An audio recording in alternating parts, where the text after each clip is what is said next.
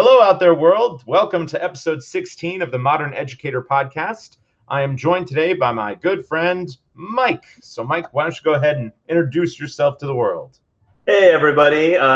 First of all, Corey, thank you for having me on this podcast. It is absolutely an honor to be here. My name is Mike. I'm a high school teacher at a school in San Diego called Westview, and I've been teaching overall, I've been teaching for about 10 or 11 years now. And it's a blast.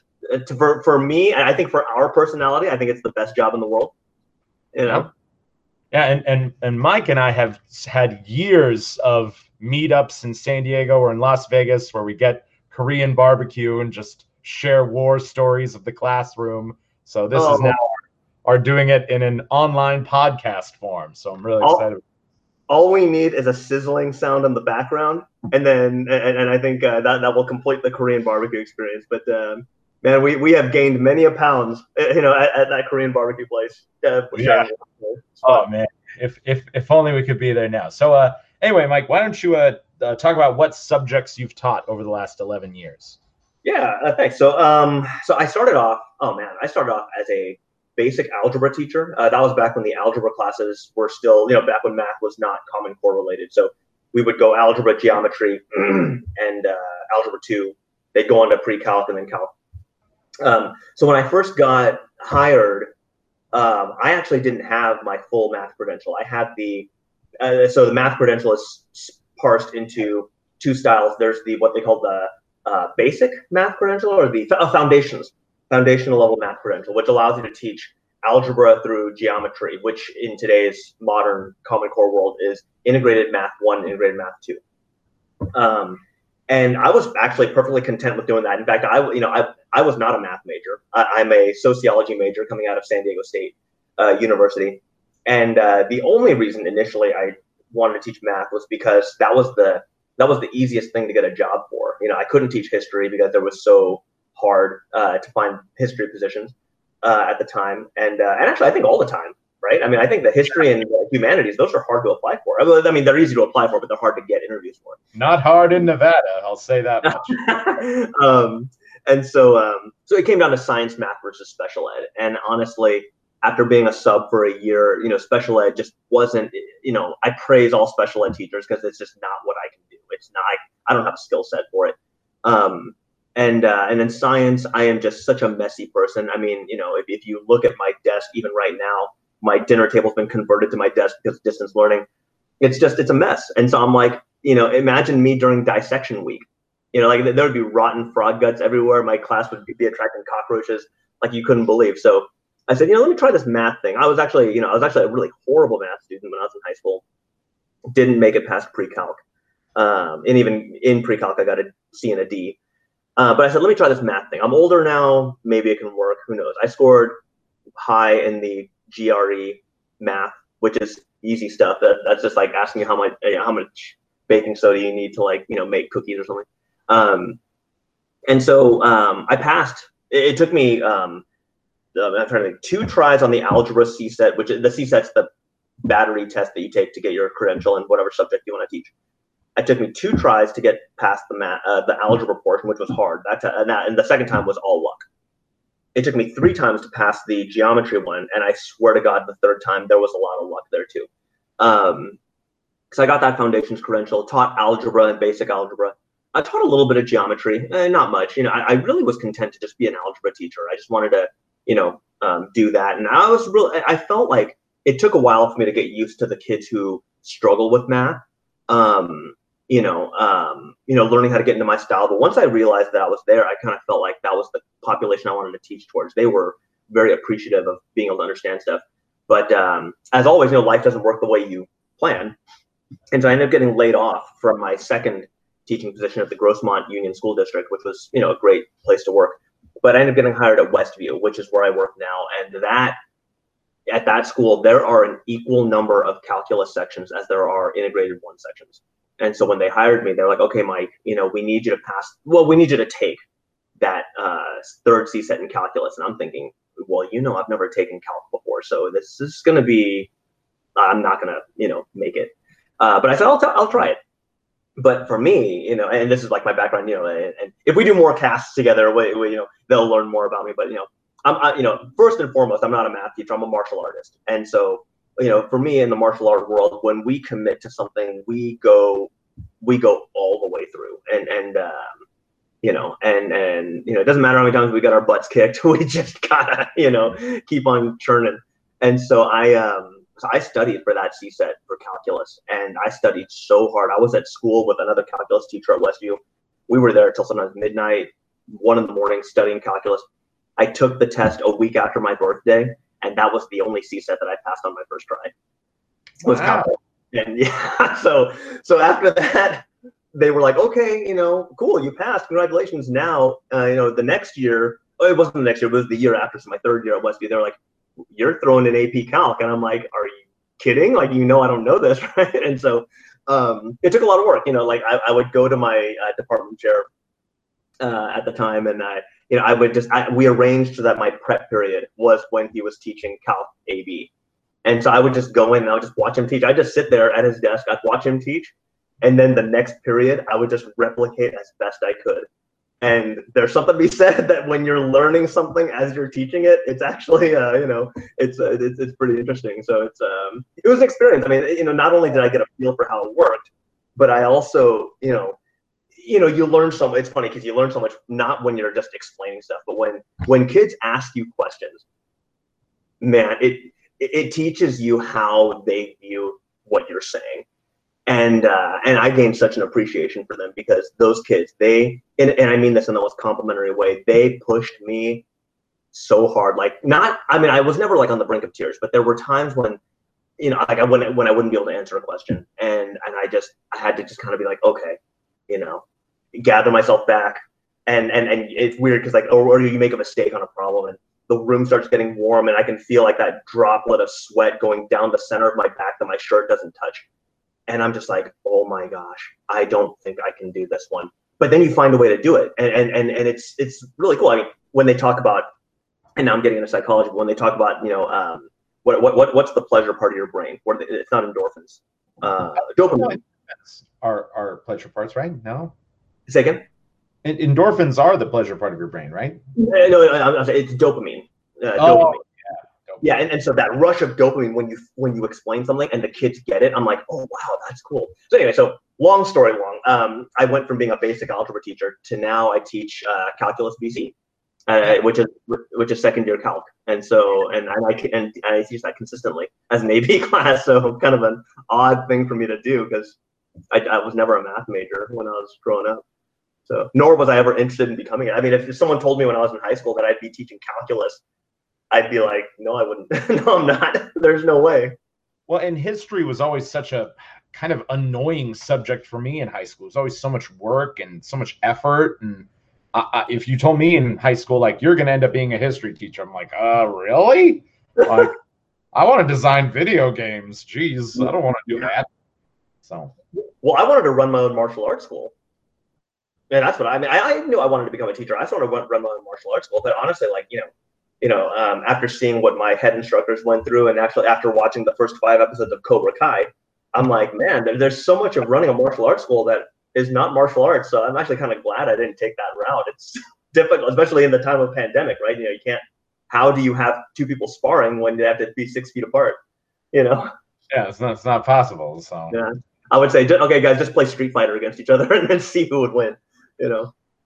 Yeah, and your high school is in North San Diego, probably for anybody. Yeah, North San Diego. Yeah. Yeah, and for I think a couple of years, you tried your best to help me get a job in San Diego, and I appreciate all the effort you did for me. But I'm working at our school. Here I am in Nevada, so.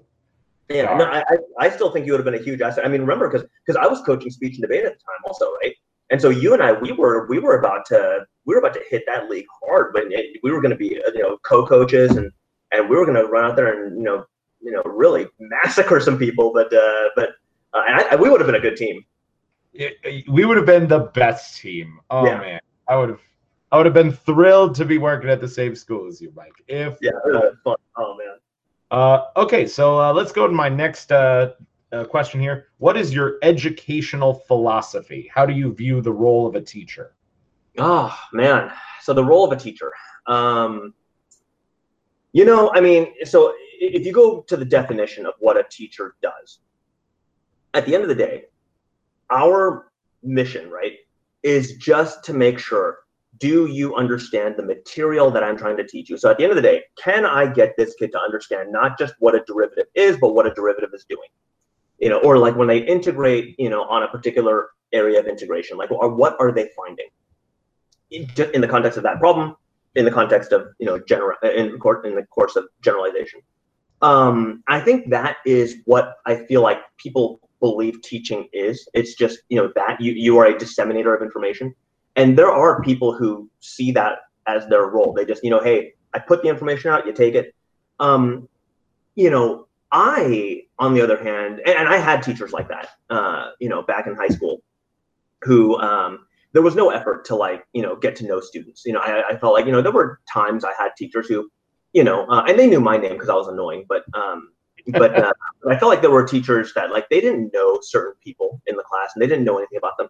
So I feel like being a teacher, the part that makes it enjoyable for me is, and this is where, and obviously when I talk about what I believe the role of an educator is, this is what I believe my role as an educator is.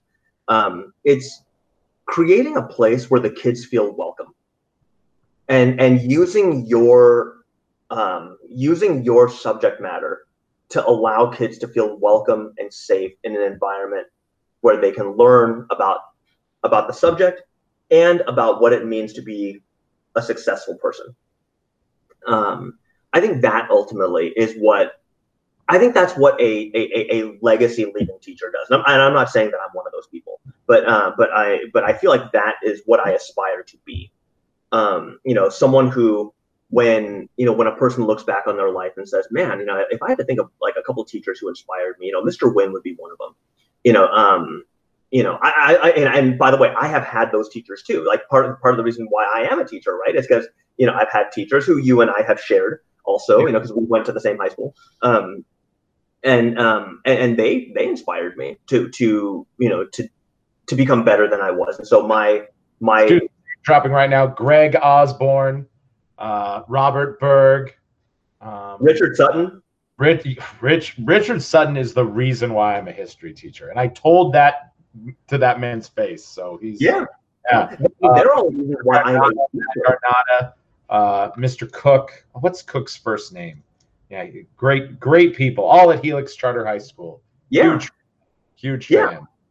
Yeah, and so so honestly, like, you know, to inspire someone that way, I think is really good. And I think no matter where you teach, so Corey, so you teach more in a, you know, dare I say, lower income, you know, area. Now I have changed schools. I used to teach at a lower income school in North Vegas, but now I'm in the fancy south part of town. Okay, so I teach at a higher income school also. But you know, like, those kids, they come with their own sets of difficulties. I mean, you know, definitely do. Yeah, I mean, the need to measure up, the need to, you know, the need to look a certain way. I mean, honestly, like, I have known students who have developed, you know, certain disorders because they want to look a certain way, or they'll dress a certain way because they want to appear. However, I would say, like, the stress for them to measure up to what either, like, their friends or their parents expect them to be, that's very real, and it causes a lot of mental, you know, mental health issues. And so for me, you know, and ultimately, it's funny because I was thinking about this podcast, and I was hoping I get a chance to say this. I think one of my greatest successes as a teacher is, so you and I, before the podcast, we were talking about video games and stuff like that. And honestly, like, in my 30s now, I'm 37, I have embraced the fact that, you know what, I'm not a tough guy, even though I took martial arts. I'm not a tough guy. I'm never going to be as swaggerly as, like, you know, Captain America or whoever. You know, I'm never going to be a professional athlete. I am a nerd. I am a geek, and you know what? I am cool with it. I am comfortable with it. I like the things I like. I like anime. I like video games. I like Star Trek and science fiction stuff. And for me, because I embrace that, and I and because I'm knowledgeable and I'm nice to the kids, and I say this with air quotes, a cool guy at school, I feel like the kids who are of that persuasion feel comfortable being nerds in my class, and I honor it. And I'm like, hey, but at the same time, the athletes, I honor them too. So I'm like, hey, you be yourself, and as long as you're not offending anybody, then I'm cool with it, and just be you, because there's no one else you can be. So I really like the idea of educators empowering people to be the best version of themselves, and to be good to other people. So anyway, again, I give these long elongated answers, but I feel like that's what I like it.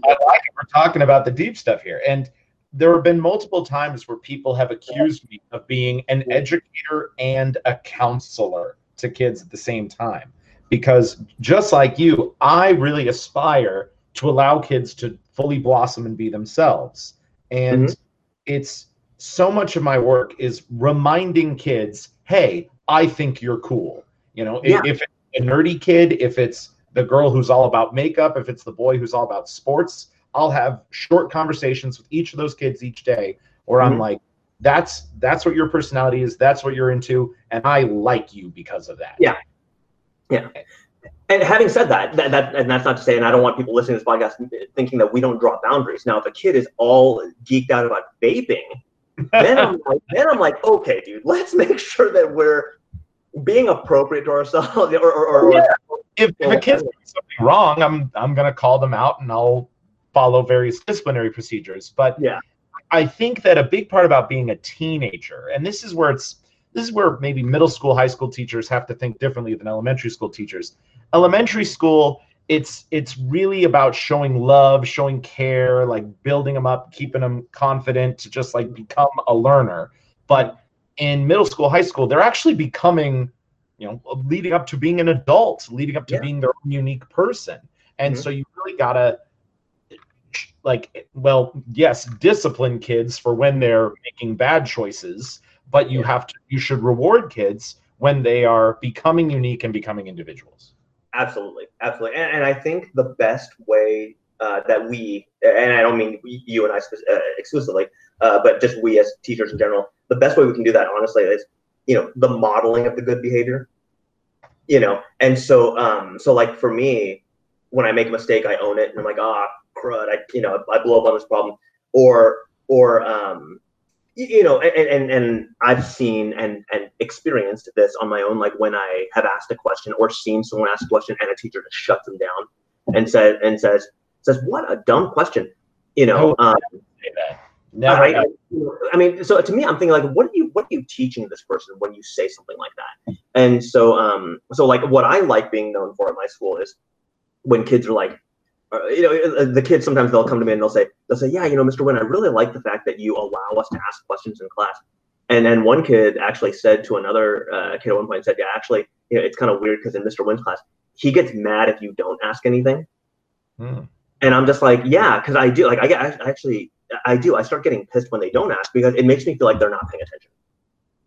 So I'm almost like, yeah, ask me anything. Like, please do. So I always tell people, like, if you don't ask, you're not making me better also. So I always try to tell the kids, like, by you guys being yourselves and asking me, and being curious, you're helping me out also, and I really want kids to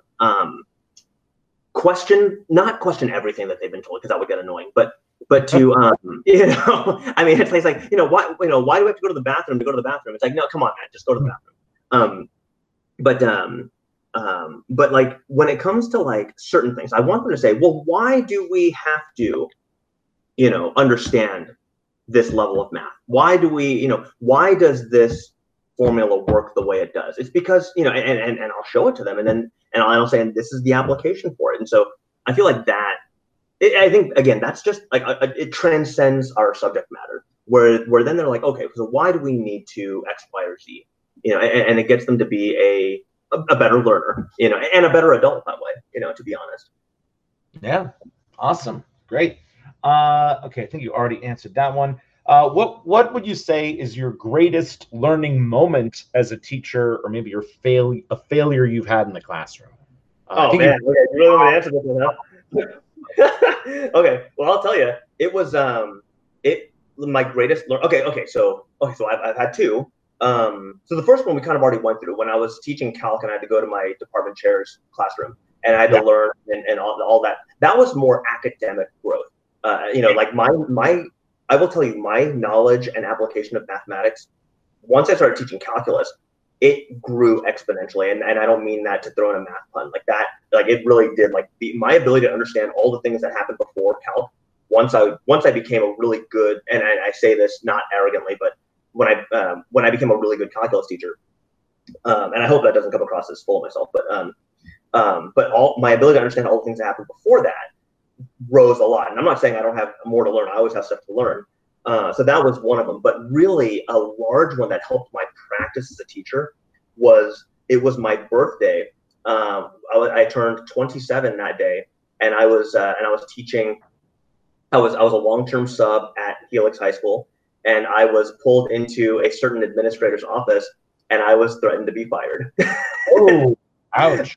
And honestly, it's because I was just, and I know you want to keep this family friendly, but I was just a major jerk. Oh. And to the kids, and I was trying to discover myself as an educator at the time, and so I would see teachers be complete jerks to these kids, but the kids would just like them, and I was like, oh, maybe that's effective teaching. So I would use sarcasm as a means to control the class, and it's just not a good classroom management tool. Sarcasm. Now, positive sarcasm is good, but when you use sarcasm and humor to demean the class, which I admittedly did, and I will admit that in full force because I have learned my way. So yeah, because I guess you've changed over the years. So well, people wouldn't guess that about me, but honestly, I was such a jerk. Like I would use humor to demean people in class and stuff like that. And when you do that, the classroom's not a safe space, and the kids rebel against you. And it happened to me. I was gone on my birthday because I had taken some other kids on a field trip, and then I came back and I found out that my class for the substitute teacher was out of control. And so I was pulled into the administration's office, and I won't name the name, but and not because I just respect or dislike this particular administrator, but I have already told myself what I'd say to this person if I saw them at like Target. I'd actually thank them because when this person basically ripped me a new one, and I don't know if they were doing this intentionally, but they forced me to reflect on my practice, and it forced me to think, okay, I am wrong right now and I could be fired. So how do I make this right? How do I fix this? So my roommate at the time, Jesse, who is a teacher at Morse High School, he and I graduated from Helix together. It's funny because shortly before that, he was threatened also by his administrator because we used to play off each other, right? Naturally, right? We're roommates, so we play off each other. Who can come up with the better story that day? Who was meaner to their kid? So we said, okay, obviously what we're doing isn't working. So we would sit at the dinner table and we came up with like a 3-step plan of how to discipline. We said, we're not going to be sarcastic anymore. It's going to be, discipline is just going to be a bald face, like, boom, here's the regulation. You broke the protocol. Boom, here you are. And every day we'd come back and we'd meet at the table at night and we'd eat dinner together and we would tell each other, okay, what bad thing happened in your classroom today and how did you deal with it? And we'd always have a story because at that point our class, at least my class, respected me so little and deservedly, so that there would be an incident. And I was okay, so here's what happened. The kid was out of line. Here's how I dealt with it. And we would talk to each other and we'd say, okay, so how would you handle that? And so we would always go back and forth. And my ability to go get classroom management back was actually quite good. And that's the beginning of who I am now, where I don't, berate kids, at all, especially not publicly. I always, try to start off with like, okay, so what's going on here? Why are we behaving this way? Because this isn't like you. You're a good kid. You're out of line right now. Is there something going on that I need to know about? Or do you need to step outside for a second and cool off? Because right now you're disrupting the class, and I can't let that happen. And so, when you're very factual about bad behavior, I think they're more responsive than if you're berating. Of course, right? Who likes being berated? Definitely agree. Yeah, and so one of the things, actually, one of the things that I love doing, and this might be giving away like a card of tricks. So if kids hear this, they might know that I'm up to something. Is I'll just sit down with a kid, and I'll have them stand, and I'll just sit down, and I'll just say, okay, dude, I need to yell at you, and and they're like, and I see the shock in their eyes, and I just talk to them in a very calm voice, and I say, okay, so you've just been yelled at. Can you please not do that? And they're just like, they're really confused, and it's actually kind of fun because they're like, wow, like that's Mr. Wynn when he's yelling at me. He's actually quite calm. And so the kids, what they start to understand is I only yell when I'm happy or excited, but when I'm mad, when I'm pissed, I just talk really calm. Like almost like it's almost like if you ever get to see Tom Cruise when he gets shot in the face with the water gun, and he says, hey, why did you do that? Why did you shoot me with that gun? You're disrespectful right now. You're out of line. You're a jerk. And so I try to do that when I'm mad at someone. I try to become, that. So, but yeah, my greatest growth as an educator came from my greatest failure, and I'm forever thankful to that administrator, whether they were aware of it or not. They changed me, and I always said if I ever encountered that person, I would say thank you for doing it. In fact, I applied back at Helix once just so I could have the opportunity to be interviewed so that I could tell that administrator thank you. But I never got an interview, so it's okay. So if you're listening, administrator who yelled at me, I appreciate you. And you did more for me than I think you might have intended. I think you were just pissed at me, and which I deserved, but you changed me for the better, so I appreciate it. Yeah, well, and I think I've only ever yelled at kids in my last 6 years of being a teacher, like, I don't know, 5 times total. And usually it was to break up a physical altercation or to stop some sort of serious event happening. So I'm a once a year yeller. But yeah, it's because I do know some teachers, they yell every day. And at that point, that just strains your throat, and your kids just see you at this sort of, if Mr. Wynn was yelling at us all day, well, then that's his normal. And then if you ever got mad, the kids wouldn't know how to tell when you were, quote, being seriously mad. I always equate yelling all the time to like someone like, so we've judged speech tournaments, right? Yeah. When a person's yelling all the time, we don't know what they're emphasizing. No. Or like a person who highlights their whole book. What I mean? Like the whole book, I'm like, dude, so what's important here? You highlighted the whole book. It's all the same value. Yeah. Okay, so let's keep going on. Do you have any unique classroom strategies? I know we've talked about how you use martial arts in the classroom, but probably not the way that the listeners will think. Well, actually, what's funny is that when I teach, so it depends. So in the class, I will say, so my favorite subject to teach, and it's not, and it's going to make me sound like an elitist, but my favorite subject to teach is Calculus AB, which is Calculus Level 1. It is the most physical math class you could ever have, beyond anything else. And so the analogies that you can use relate at time, not everything, but like the times that you relate certain analogies, you can use martial arts to relate a lot of Calculus AB. And so, so honestly, I think like what kids get out of my class, like one of the more what makes me unique as a math teacher is my reference to movies and martial arts in the class, and it comes up in these obscure times. So, for example, one of my favorite things to do when I'm teaching, especially when we were back on campus, is as I do a problem, I would say, okay, guys, I need you guys to just look at the problem right now, because here's where you're going to make your mistake. And I've warned them, and I say, okay, at this point right here, you're going to make a mistake. And I talk about Minority Report, the movie. Have you ever seen this movie? Yeah, I've seen Minority Report. Tom Cruise in the pre-crime, right? So I say, so right now, there's a red ball falling down the tube, and that's the murder victim. The murder victim is this problem. The brown ball, the perpetrator is you, and this is what you're going to do. And I tell them that this is the mistake they're going to make. And I say, okay, but before you make this mistake, like the precogs have seen it happen, and they're never wrong. And I tell them the whole, but like Agatha had told, John Anderton, if you know your future, you can change it. So I always tell them, so I do that. When we learn about chain rule in calculus, which is the derivatives of composite functions, where you have to do the derivative of the outer function times the derivative with the inside unchanged, then times the derivative of the inner function, and then you can go multiple layers in. I always talk about Inception, the movie, when and like say there's a 4-layered function out there that we have to derive. So that's 4 separate derivatives. And I say, okay, this layer is the car falling off of the bridge. The next layer is the hotel with the elevator. Then it's the snowmobile fight. Then it's the beach. And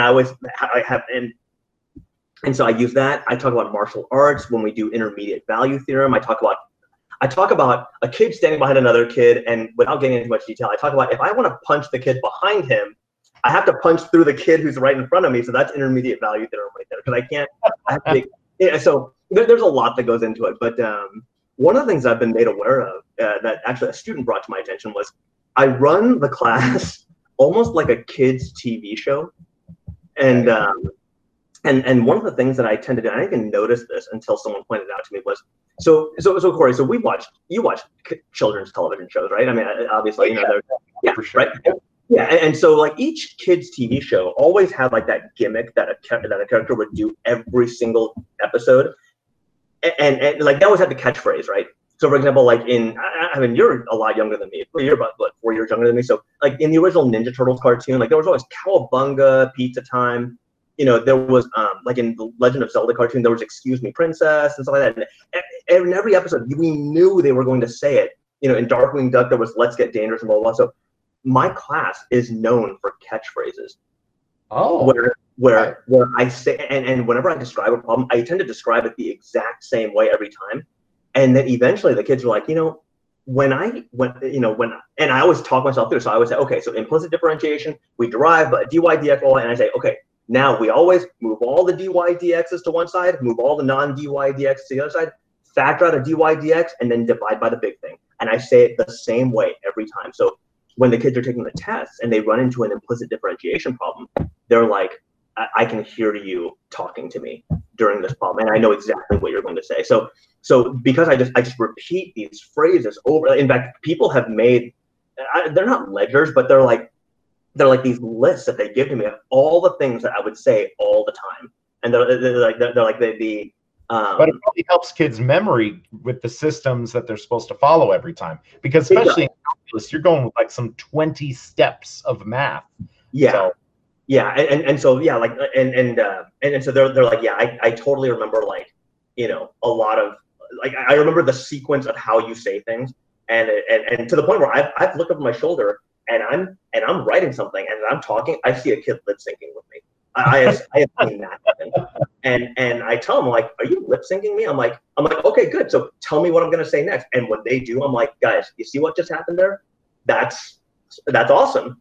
Yeah. And so I tell them, like, by the time we're done, you'll be able to predict everything that I say, because I'm not very creative. You know, I tend to say the same things all the time. You know, it's like you're watching a rerun of a TV show when you watch me. And so so the kid, yeah, like I said, I think that's exactly what you want the kids to get out of math, because it is these preset steps that the kids have to do again and again and again. And if you're giving them this mnemonic device of Mr. Wynn saying these same phrases in kind of a funny way, that'll hopefully stick in their brains. Yeah. Yeah. And like I said, like we always do a calculus poster project at the end, and always one of the posters has everything that you will hear in your calculus class by the time you're done. And it's always like, divide by the big thing, you know, we don't want the slope anywhere, blah, blah, blah. And it's just always, and it's, yeah, and that's it, you know, so. Your most common sayings over and over again. Yeah. Cool. Thanks. What advice would you give to a new educator entering this profession? Do not use sarcasm and demeaning humor to control your class. That will cause you to be fired. Yeah. So okay. So there's that. So that would be that. Honestly, though, to be serious, it is have classroom management.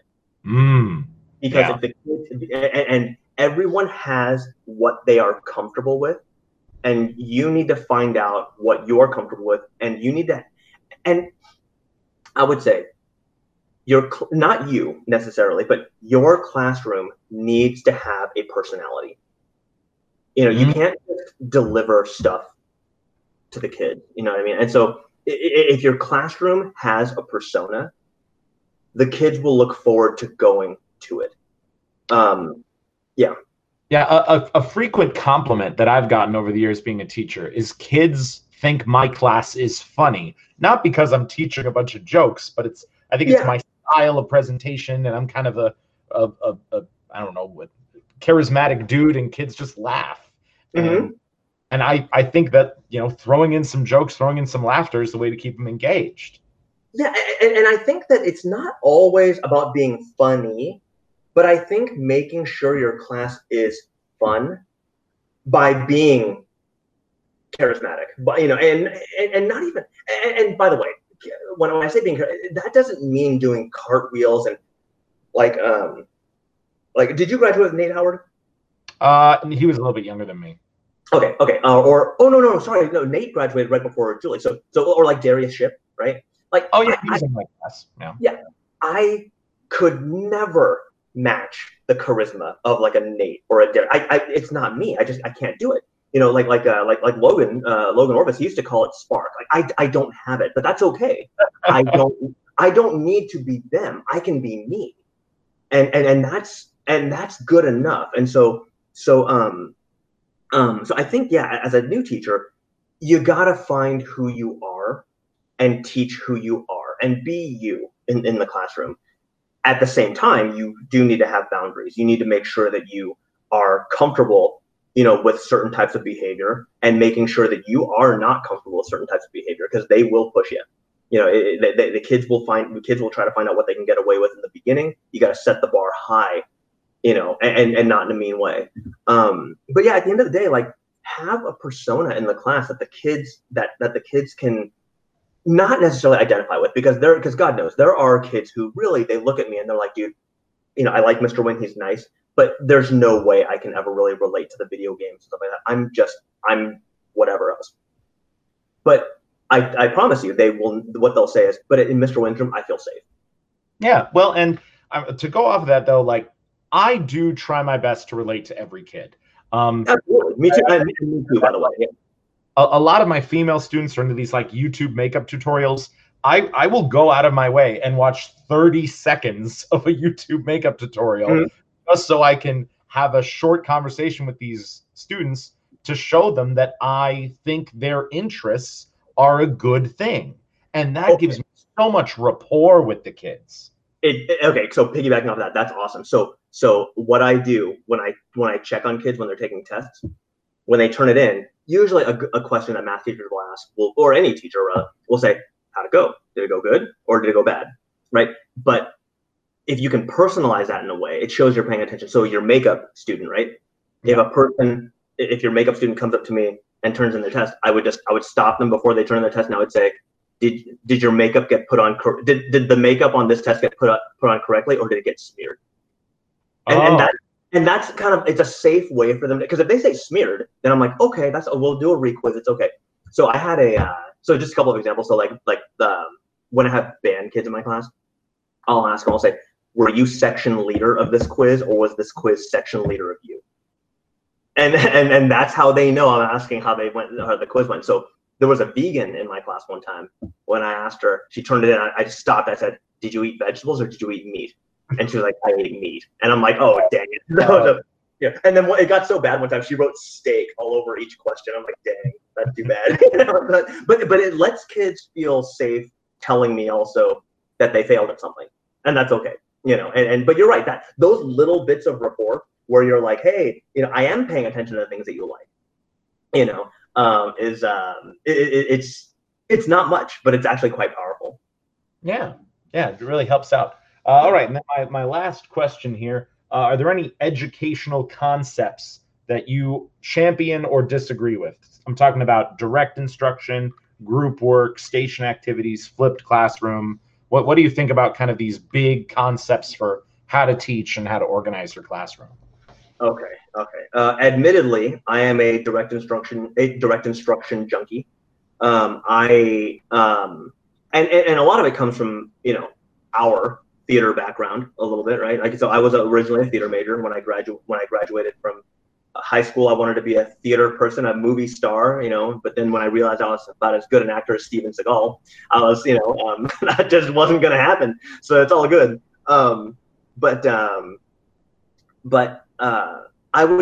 having said that, I do like the stage. I still like it. And I think teaching is a great place for me to kind of be theatrical and fun. Yes. So I do love to a more or less captive audience. I mean, they ain't going anywhere. So I do like the direct instruction because it allows me to control the narrative of how this gets put out. So to my one of my failures is group work. So if I had kids in calculus, and by the way, we don't teach calculus with group work, but if I did have group work for calculus, there is no way I could pull off the inception joke. And that is a joke that shows up all the time in my class, to the point where like I even wrote my own inception problem after the AP exam was over. And it's an assignment that I give to them. And they do it after watching Inception, because we watch a couple of movies after the AP exam, and Inception is one of them. So the kids are like, oh my God, I understand the car falling off the bridge now. Oh my God, there's the snowmobile, so if left to the group work, that humor doesn't come out. If left to the group work, I can't relate the kung fu to intermediate value theorem. So I guess my championness comes from the direct instruction, because I can control how the information gets disseminated.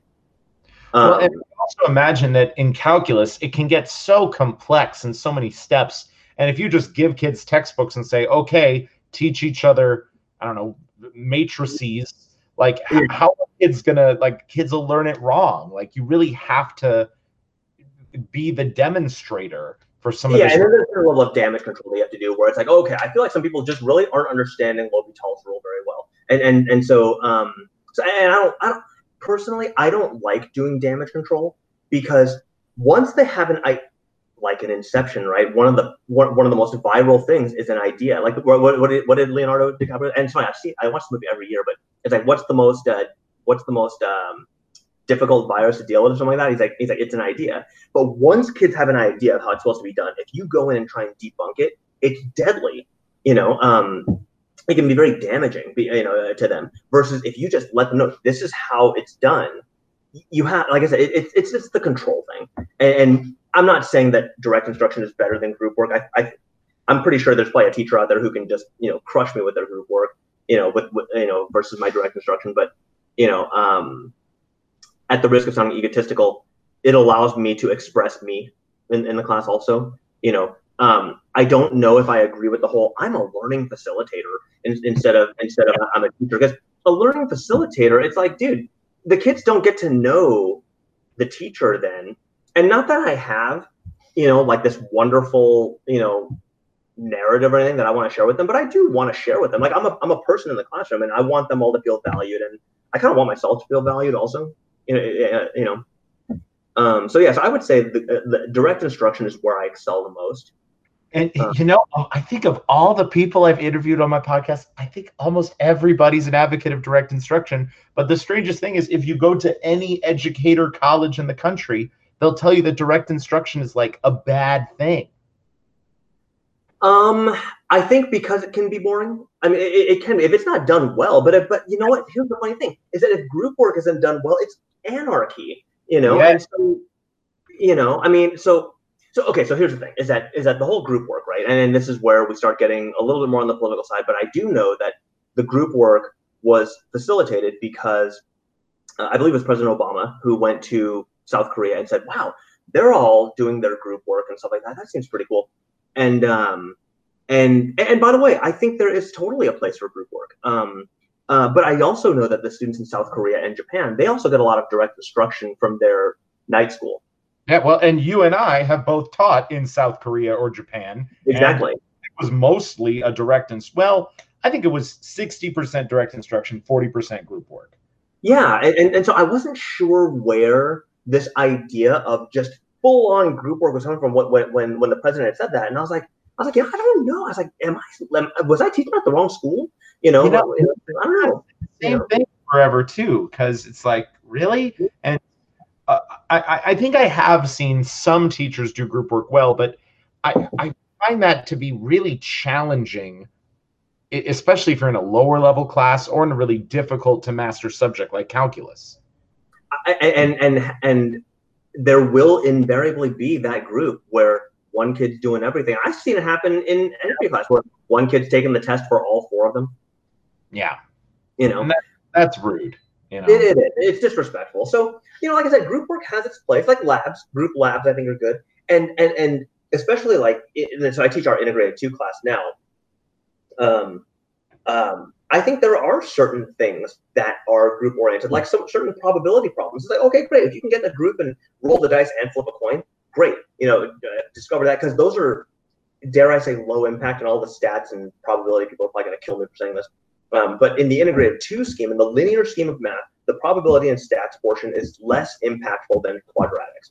And so when it comes to quadratics, I control the narrative. I'm sorry, I need to, because that's the stuff that longitudinally will get them into integrated 3, which will then become totally different language right now, Mike. I was following so many math. Yeah, basically we're talking about stuff that doesn't go that. Okay, so to put it in a martial art perspective, this stuff in your yellow belt you will not need in your green belt. So you can group discover. I'm following it now. That's perfect. But this stuff in your yellow belt, like will go to your green belt. So we need to teach that directly. You know what I mean? Yeah. Okay. Cool. So I would say I am more of a direct instruction person, but the pendulum right now is towards group work. But you know what? I have a sneaking suspicion that in our career time, probably right towards our retirement, they'll swing the pendulum back and say, man, we've been doing this group work for a long time, but you know what? There is this one model where the teacher actually, where the learning facilitator actually assumes more of a direct role and actually teaches the students. And it's like, oh, okay. Yeah, and all these people who've gone through student teaching and done like the last 20 years of group instruction, they'll be freaking out also. So it hasn't been our time yet. I have seen group work being done well too. It can happen. Yeah. I think a teacher should use everything. I think that the perfect teacher will have a percentage of all the styles. I'm watching Cobra Kai right now, and one of the things that when Daniel LaRusso is in his car, he's thinking about Mr. Miyagi. And Mr. Miyagi says, karate is about balance. Yep. He's like, not just balance in karate, but balance in everything.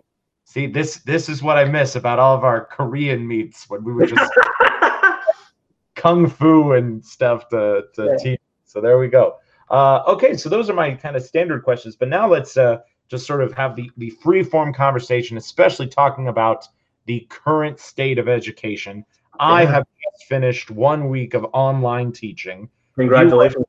Start online teaching in 5 days.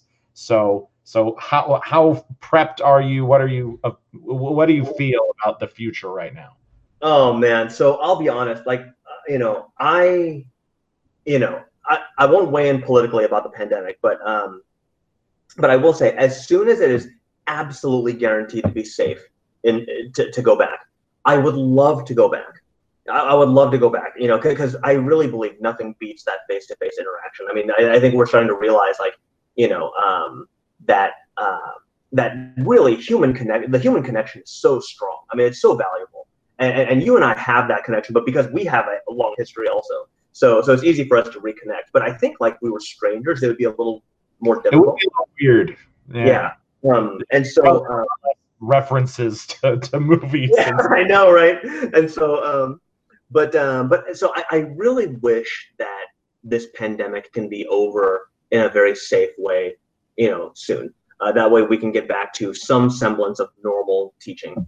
But what does this year look like? I mean, this year looks like a lot of online learning and a lot of time in front of a computer. Right now, how prepped am I? I'm prepared in the sense that I can teach, and I say this in air quotes, my material. And so what I've got prepared is I've got, and it's hard to see, because this is not a visual podcast, but I have a tablet that I use to write on, and I almost like a Khan Academy type thing. And what I was doing before is I was recording preloaded lessons on YouTube and saying, okay, if you missed the lesson, here you go. You can watch the Reader's Digested version of the 80-minute lesson that I did in class. But I'm also going to be recording the Zoom session. And I'm going to be blocking out, students' faces and names for reasons of FERPA, and I'll be posting those on our Canvas page so that only district people can access it. Really, for me, I have come to terms with the fact that the experience of education for the kids this year will be absolutely watered down. It's just not going to be great, but it's going to be the best that we can give to them. And right now, my primary focus is on access and communication. As long as the students can access the information somehow, like I said, I'll make the YouTube video of the preloaded lesson. Then I'll actually have a recording of the actual lesson. I'll have like additional problems online if they need it. I'm in the middle of designing my Canvas course website, where I'm going to have I'm going to try and create like a discussion forum like under every day. That way I can say, upload your questions here. That way the kids can say, okay, 17, 13, 19, and then I can and then I'll have those. That way I don't have to waste time the next morning and say, okay, who has a question? I can just say, okay, it looks like everyone last night did their homework has questions on these 7 problems. Let's start off the class with those, and then go from there. Yeah, I mean, like I said, for me, it's about access. Like, I really want kids to have access to the information, and access not just so that I can say, well, I gave you the information, there's no reason why you should be getting an F. But it's so that the student knows that even in this time, I care about their learning. I care about their, and I feel like with some of the kids, just hearing the teachers, and it's hard to say now because I'm teaching us a complete set of strangers now. I had a connection with the kids when we transitioned online, but sometimes just hearing their teacher's voice was enough for them to be like, okay, there's still an outside world. I'm not just cooped up in my house. Yeah. Well, and I'll add in on some of your conjecture right there that I think it's also, my biggest thing was access as well. And I made the decision, and I think this was absolutely the right decision. I filmed all my history lessons, like my traditional direct instruction lectures. They're all online. They're all on YouTube. And so when we have those Zoom meetings online, I just teach some writing skills. We have little discussions. We do some little activities. And what I told the kids on the first day of school, nothing on the test will be covered during these live sessions. The stuff on the test, the stuff you have to know, watch it on my videos on your own time. Because and all throughout this last week, kids were like, their internet's shoddy, so they were dropping out of the Google Meets and the Zoom calls. And that's just something you got to be aware of, that if you're teaching this really difficult math concept, you got to expect that a kid is going to log out for 5 minutes, and when they come back in, they might be screwed. Absolutely. Yeah. Yeah, I mean, I'd just recommend to you, Mike, that you film yourself teaching the concept, maybe with one example, but then in the live session, that's when you're like, okay, kids, you all should have watched that video last night, so I'm going to go through more examples and answer questions. Absolutely, and that you actually just spoke my plan to the T right there. I mean, that's exactly what it is. Well, we've been friends for years, and we talk all these teachers on the same wavelength. So. Yeah, no, we're on the same page, man. I mean, like I said, it's, and the kids, I want them to feel valued, and so yeah, and I could not. How about this? I'm glad that I'm not in school right now. Right. I'm glad that I'm not a student right now. And think about all the social neglect these kids are probably getting. Like, kids haven't physically seen their friends in 6 months, and social everything. So, I hope that I hope that this can be resolved in a safe way soon. It's the right call. The right call. It is. It's the right call. Yeah. I mean, we've seen cases go up in all the places where they've opened the schools. I mean, of course I know they're making the right call. And while I understand it's going to be a pain in the neck, what's also a pain in the neck? Grinding, trying to find that one legendary item.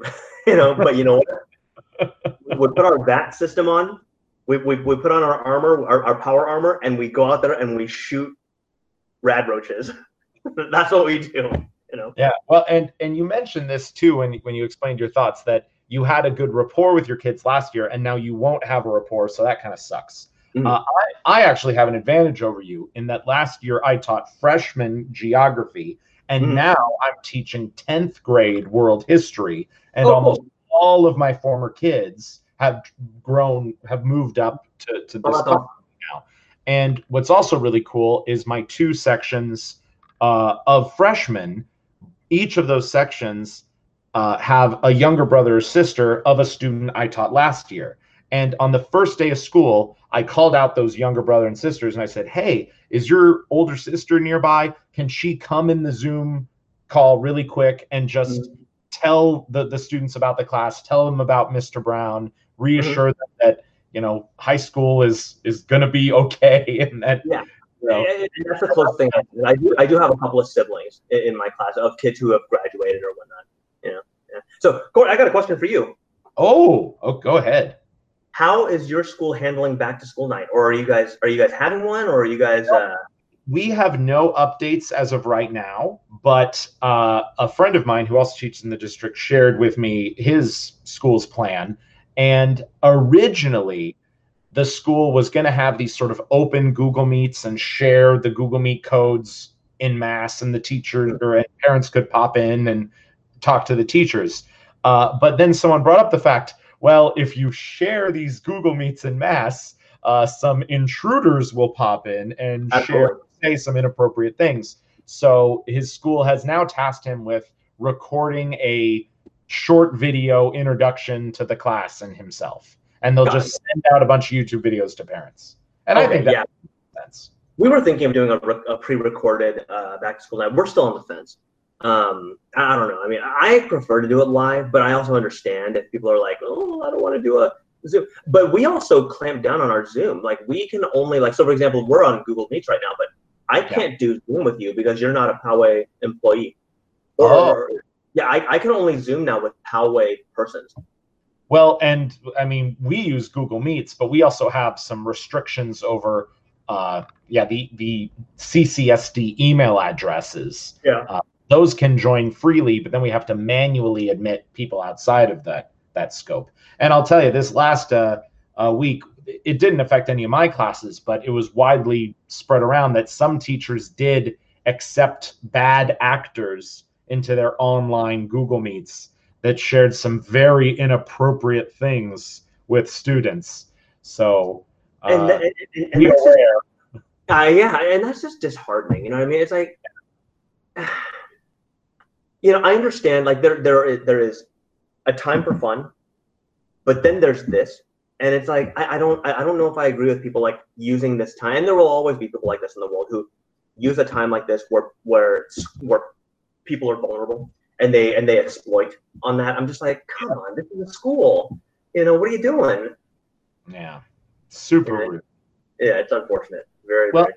And I'll tell you something else that you should probably be aware of. That what I did was, in my Google Meet classes I had with my students this week, I expected students would ask questions. Yes, it was me giving some direct instruction, talking about my Canvas assignments, talking about my course. And if you are typically in a classroom, there will always be some kids that have questions. But in this Google Meet setting, there's some social awkwardness with students. They've got to, turn on their mic, and their technology isn't reliable. And I think it was rare for a kid to actually go mic on and ask a question. They type it in the chat. Yeah, they type stuff in the chat occasionally, but usually it's kids typing in random stuff. But there was significantly less interaction. And I think largely because a Google Meet, only one person can talk at a time. Okay. And in a classroom, you can have more direct one-on-one interaction where the whole room isn't looking at you. Yeah. And there have been plenty of times where I wander around my classroom and I kind of lean over and have more or less a private conversation with a kid. If a kid has a question I'm a little more embarrassed about. But I think that there's this social aspect of these chat rooms and these spaces where there's 30 faces that they're seeing watching them on Zoom, where a kid doesn't feel comfortable sharing something. Yeah. It does put people in a bit of a spotlight. Especially when you have the speakers in the top right corner, and only their face is showing when they're talking. It does definitely put some pressure on. Like I said, I'm very glad that I'm not a student right now. I mean, what I've done, and again, I had a relationship with these kids heading into the quarantine, was I would just say, okay, so here I just did a problem, and I said, okay, up until this point, type in the letter G if you are good. Type in a question mark into the chat if you don't understand something that I've just done. And I put question marks, and when I see it, I would say, okay, so it looks like this person had a question. I go to their name and I say, okay, I'm going to unmute you. Okay, would you mind asking your question out loud? And they do it, and it's like, okay, great. And I always say, great question. I'm glad you asked. And then boom. Yes. Yeah. Always say that. That's just great teaching advice. Every time a kid makes heck, even when I pose a question to the class, if the kid is 90% wrong, I will remind that kid of the 10% why they're right, and then I will mold their answer into the right answer. Absolutely. Absolutely. Huge for student confidence, because there have been multiple times in my career as an educator where a kid came into my class crying because the teacher called them out in front of the whole group. And I mean, usually the teacher didn't say they were dumb, but the implication was that the student was dumb. And and maybe, like, this is weird to say this, but maybe if you are one-on-one with a kid and you say, hey kid, you're dumb. I mean, first of all, never say that, but you know what I'm saying? Like, when there isn't the social aspect, when they're not put on the spotlight, that's what can crush a teenager's hopes and dreams. Well, I will tell you, Corey, in 8th grade, I had a teacher call me a retard in front of the class. That is so rude. That and I will tell you now, that was in 8th grade. I was 14. And I'm 37, and I still remember the angle that I was looking at that teacher when she said it to me. So yeah, that is why I would never. And I talked about my past as a berating teacher, but I never took it to that level. Yeah, and you said you were sort of doing sarcastic jokes sometimes, and I think I do a little bit of that, but I'm never malicious. And also, I only start joking with kids once I have developed the rapport with them. Once I get the sense that we're vibing, we're cool, you know. And I think another thing too is I frequently make fun of myself. Like, even if you watch some of my history videos, it's like, wow, Mr. Brown really likes food, doesn't he? Wow, Brown has so much like trouble, I don't know, running a mile. Like, I don't know, I make fun of it, and the kids really think that's something else too when I point out my flaws. Absolutely. As a teacher, you have to be able to laugh at yourself. Yes. You have to. You know, otherwise you're just not a human being to them. You know, so I feel like, you definitely need that. That's part of the establishing rapport is being able to laugh at yourself and understand you're a person, you know. Yeah. Okay, let me think. What else can I explain to you about that? I expected only 50% of kids would show up this last week. We had 90% attendance or more. So that's good. That's awesome. Kids will come. But yeah, there is going to be a whole lot of weird technical difficulty issues. I had a couple kids who could join the audio, but they couldn't see my video. I couldn't see their video, and they said they were working on it. But yeah, by you having the idea already that clearly you already knew of, that the live meetings are for reinforcement, for activities, for questions. And in a weird way, it's sort of like the live meetings are the bonus content, and the primary content is videos on your own time. That hopefully negates so many of these tech issues and login issues that students are bound to have. It definitely gives them supplementary avenues for the information. You know, I really want them to just be able to say, okay, yeah, I had access at any point. Yeah. Yeah, well, man, it sounds like you're pretty confident and good to go. Heck, if I was in this position last week, I would have been like, oh no, I don't know what to expect. I don't know, Corey. I talk big sometimes, but things just blow up in my face every once in a while. So we'll see how this goes. Yeah. Okay. Well, yeah. Hopefully you're feeling good, and I'm sure you'll kick butt at this, man. Like, I hope so, man. I hope I can be as successful as you are your first week. Yeah. Well. Hey, if you've already got videos in the pipe, then you're ahead of where so many other people, I'm sure, are. Because I bet there's some teachers that are just, I don't even know what I'm doing on Monday. And yeah, as long as you adapt to this online world, I think you'll do fine. You just got to be adaptable. And that's really what it is. And be flexible and know that you're gonna. And you got to just know you're gonna make a mistake. And it'll probably be on the first quiz that you uploaded, the same page twice instead of 2 pages. So, well, Yeah, actually, I did this presentation the other day, and I made 2 slides about the Black Death, and I don't know why I did that. Yeah. Maybe a pandemic on the mind, and I'm like, Yeah. oh man, I should really talk about the Black Death right here, and then later, oh, I should talk about it again. So I don't know, that was weird to me. All right, well, anyway, thanks so much for being on the podcast, Mike. I really appreciate you sharing your words of wisdom. You're a dude I definitely see as kind of a mentor figure in the world of education. It is an honor to be here. Honestly, when you asked me, I was like, I'm ecstatic. It is such an honor to be here. I know, and yeah, one day we'll do another episode in person because you've visited me in Vegas a couple times, so we'll get you out here. Anyway, so thanks a lot for listening. If anyone has any questions, please send an email to vegasmoderneducator@gmail.com. Thank you so much.